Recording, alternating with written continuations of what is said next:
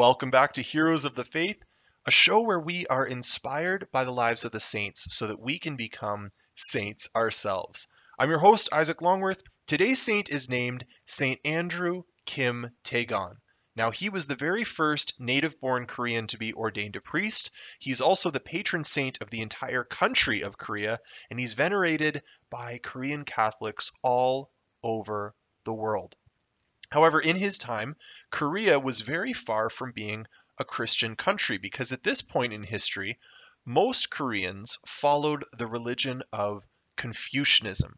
Now, if you've never heard of Confucianism before, it's an ancient Chinese spirituality that was founded by a philosopher named Confucius. And Confucianism had spread and taken root in Korea.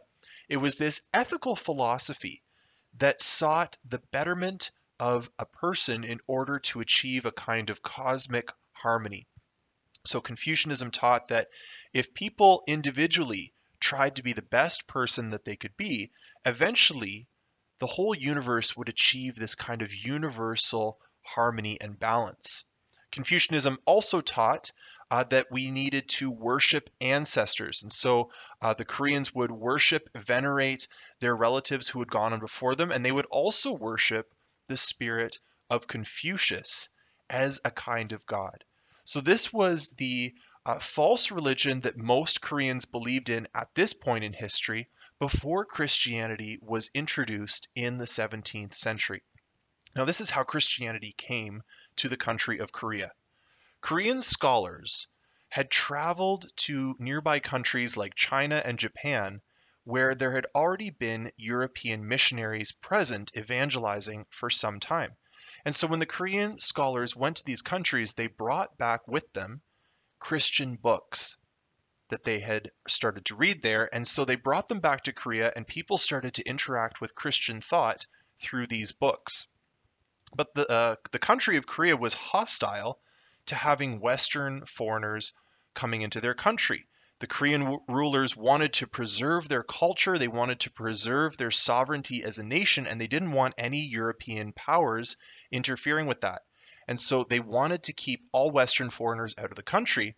However, some Koreans, since they were on the border of China and Japan, visited these countries. And while they were there, they were evangelized and baptized before returning back home to Korea. And so even though Western missionaries weren't allowed to come into Korea, these Korean Christians began to spread the gospel at home to their friends and family. Now, as a result of this, Christianity began to spread across Korea. Without any priests or bishops there to establish the church, it began to spread because lay Koreans who had heard the gospel of Jesus began to share it with those around them and baptize them into this hidden church.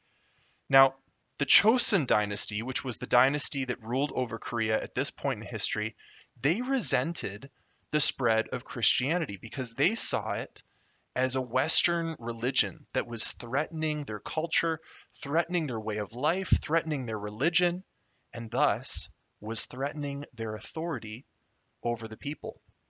They saw Korea as a unified nation under the Confucian religion. And if there was some Koreans that were Christian and some Koreans that were Confucian, they saw this as a division that would cause them to be weaker, susceptible to Western interference. And so the Chosun dynasty instigated a persecution of the church in Korea. And so this meant that the Korean church had to meet in secret. Now again, as I said earlier, there was no priests or bishops at all in Korea at this time. It was all lay people. And so they would meet in homes or meet in the forest in order to pray together. If they were able to smuggle in a Bible or some other kind of Christian prayer book, they would read that together. They would sing songs of worship to the Lord. The only sacrament that they had was baptism, because lay people can administer the sacrament of baptism if there's no priest available. And so families would baptize their own children, would baptize their neighbors who they evangelized, and Christianity continued to grow despite the absence of any kind of church hierarchy. Now, this was the world that Andrew Kim Taegon was raised in. He was born into a Christian family who had to celebrate their faith in secret in this underground Korean church. Now, he was born in 1821, and he was baptized when he was 15 years old. And he took the name at his baptism, Andrew. So his real name in Korean was Kim Taegon, and in Korean culture, the family name came first. So the family name was Kim. His personal name was Taegon. But when he was baptized, he took the Christian name Andrew, which is why we get the name Andrew Kim Taegon that we hear today. Now, Andrew was born into a family of martyrs because already before his baptism, his great grandfather, his great uncle, and his own dad were all beheaded for being Christians. They had all been caught by the government as being Christians, and they were commanded to renounce their faith. They refused to do so, and so they were put to death. And so this meant that the Kim family knew the risk of being Christian, and yet they continued to pass on their faith to every new generation, even though they knew that it could cost them their very lives. Now, the Kim family was Yangban, which was the Korean term for the traditional ruling class in Korea at the time. They were considered the elite, the gentry of society, the educated, the wealthy. But the Kim family, even though they were Yangban, they had lost a lot of their wealth and their prestige due to the persecution that they had to suffer for being Christian. And also because the Korean culture at that time, the male family members were often the breadwinners of the family. And since so many of the male family members had been killed as martyrs for the faith, that meant that the Kim family was actually quite poor despite their social status.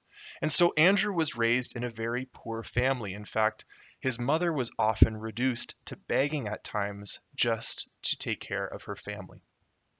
Soon after being baptized, Andrew heard the call of God to become a Catholic priest. He had this desire to be ordained and serve the underground Korean church, to bring them the sacraments that they had not been able to receive for years. And so he bravely left home and traveled over 1,200 miles in order to study for the priesthood at seminaries in China and the Philippines. Eventually, he was ordained a priest in Shanghai when he was only 23 years old, so a very young priest, and immediately Father Andrew set his sights back on the homeland of Korea, and he planned on returning there to serve the people that he had left behind. And so for 2 years, that's what he did. He made trips back and forth across the country of Korea. He celebrated the sacraments. He heard confessions in secret. He celebrated Mass in homes and private gatherings. And he was literally the only priest operating in the entire country of Korea. He traveled across the country by horseback, by foot, often in very dangerous situations. He was smuggled around by fishermen on their boats along the coast, and everywhere he went, the people received him with great joy. This was the first priest that many of them had ever seen in their life, and he was able to bring them the Eucharist that they had heard about, they had learned about, but they had longed for, but had never been able to receive until now. He also used his many travels across Korea in order to chart out maps. He was designing the best routes possible to smuggle French missionaries into Korea. He wanted to bring in backup, bring in more priests to serve the people. But while he was on one of these journeys, he unfortunately was arrested by border guards and put into prison with 20 other Korean Christians who had been arrested with him. Now, while he was awaiting sentencing, Father Andrew Kim Taegon was able to get a letter out to his underground flock of Christians. And this is what he wrote. Some 50 or 60 years since the Holy Church entered into our Korea, the faithful suffer persecutions again. Even today, persecution rages, so that many of our friends of the same faith, among whom am I myself, have been thrown into prison. Since we are now close to the struggle, and this is what he's talking about, the final struggle where he's going to be martyred. He said, since we are now close to the struggle, I pray you to walk in faith. so that when you have finally entered into heaven, we may greet one another. He's encouraging the church, saying, look, I've been thrown into prison. The Holy Church is being persecuted throughout our country. And even now I am preparing to suffer death for the faith. But he's encouraging them. He's saying, walk in faith, because we don't live for this world. We live for heaven. And one day we'll be able to greet each other in heaven once again, having passed through this persecution. Father Andrew Kim Tae-gon was sentenced to death for being a Catholic priest and for conspiring to bring foreign missionaries into Korea. He was treated like a traitor, like a spy, like someone who had rejected his country in order to go over to Western power. But Father Andrew Kim Tae-gon rejected all of that. He did all of this out of love for his Korean people, to bring them the truth about Jesus, to share with them the true faith, and lead them out of the errors of Confucianism. Father Andrew was tortured cruelly before he was put to death. In fact, his captors drove arrows through his ears and poured lime juice onto his wounds in order to cause him even more pain. But while he was being tortured, he refused to be bitter. He didn't curse his enemies. He exhorted them to become Christians. While he was being tortured, this is what he said: "This is my last hour of life, so listen to me attentively.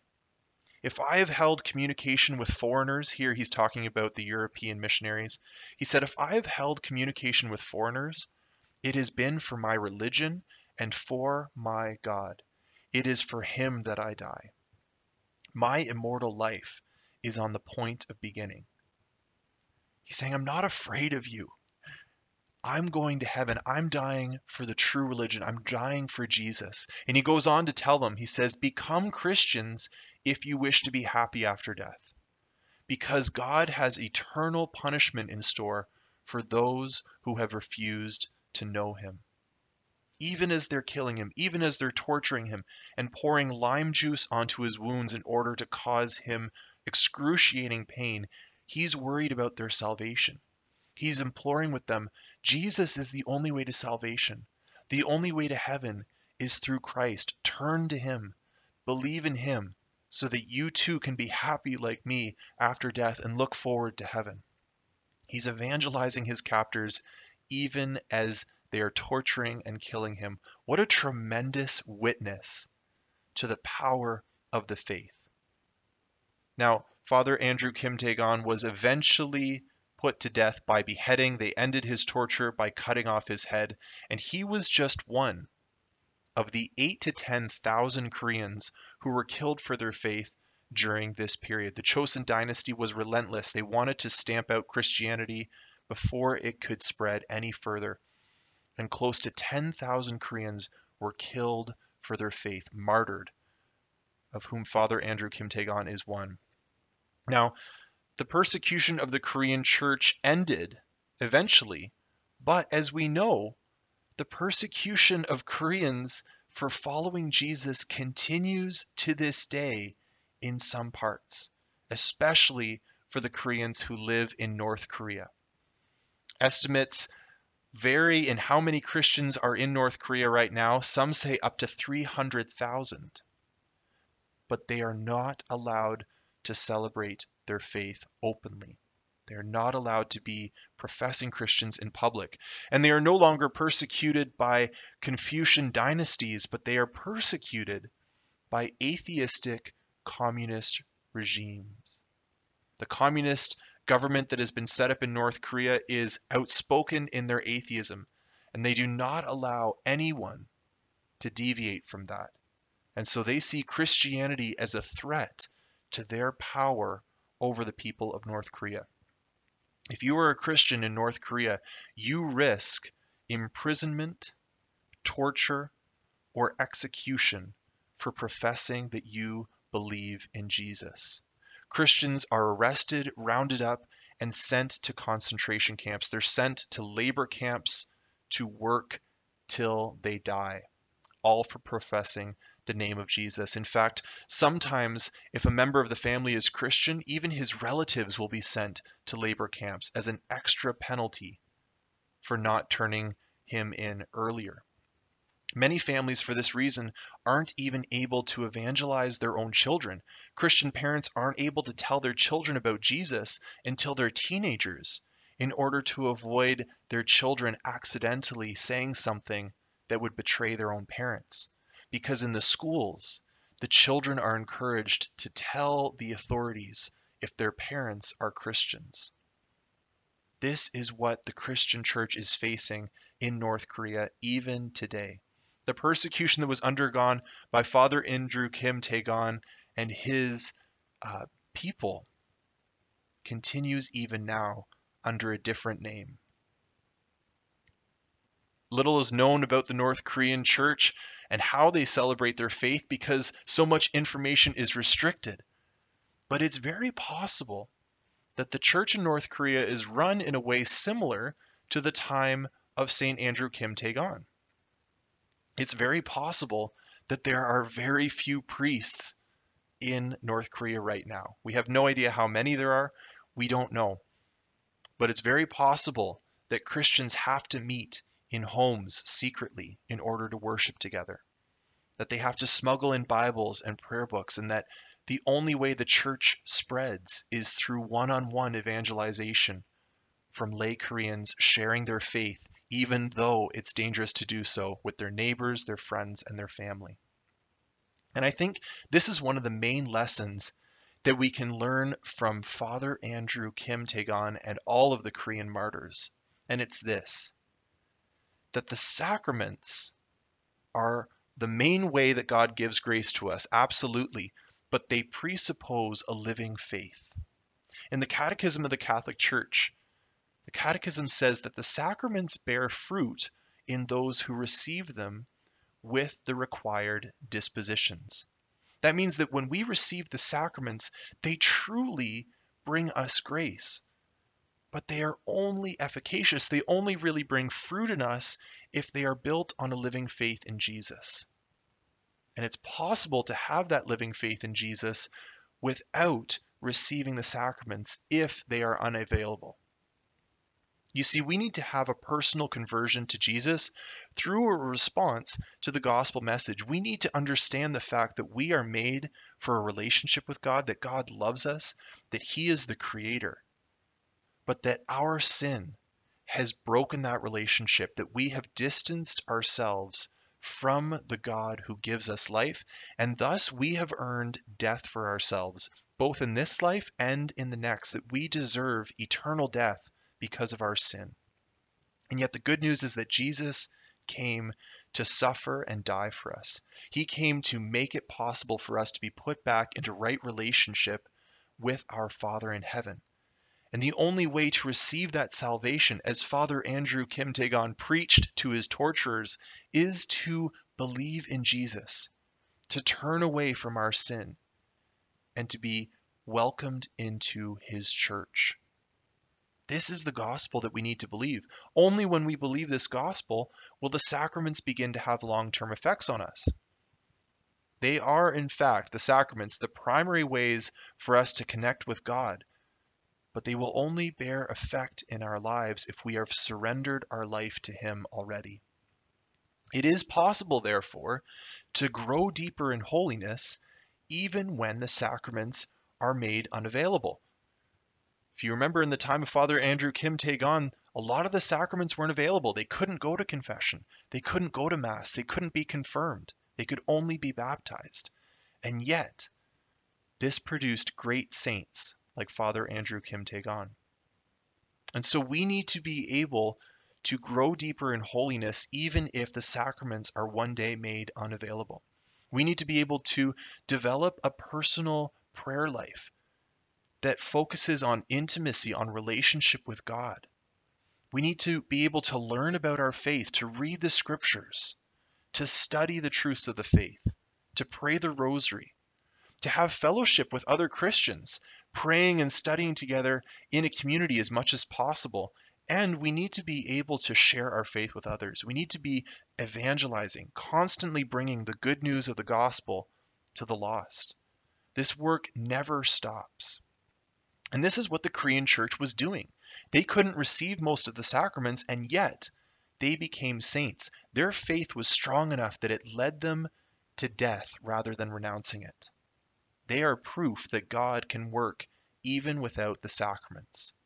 And this is so important for us to remember, right? Especially as recently much of the world has not been able to receive sacraments during the COVID pandemic, right? If you remember, most countries, the churches were closed. Priests were unable to give the sacraments. And yet, this was not a time to pause our faith, but we were called to go higher. If in your own diocese the sacraments have been brought back into your churches, praise God. Now you have a new appreciation for the sacraments that will hopefully spur you on to more frequent and devout reception. Never take it for granted. Never take it for granted. But if wherever you're living right now, the sacraments are still unavailable, you can't get to Mass, you can't get to confession, your confirmation has been delayed. Well, I want to tell you that loss of the sacraments is no excuse for you not to become a saint. Think of the Korean saints who went willingly to their death professing Jesus even though they had never been to Mass once in their life. The Lord is still calling you to grow in holiness even at this time. Even at this time. We can never undervalue the power of the sacraments. I don't want you to walk away from this thinking the sacraments aren't important. They are very important. But even if the sacraments are taken away from you, your underlying faith in God can never be stripped from you. Even if persecution or a COVID wave takes the sacraments away from you, your faith still belongs to you. And you can still worship the Lord and become a saint. St. Andrew Kim Tae-gon was unable to go to the sacraments for most of his life. And yet this did not kill his faith. It made him stronger. He had a deep relationship with the Lord that drove him to give up everything for Jesus and for love of his people.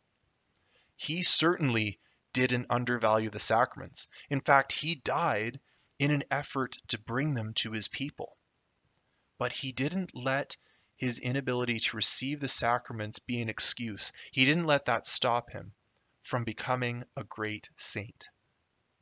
So with all of that in mind, let's pray for the intercession of St. Andrew Kim Tae-gon that we will never lose sight of the importance of the sacraments, and yet we will not let their absence stop us from becoming saints.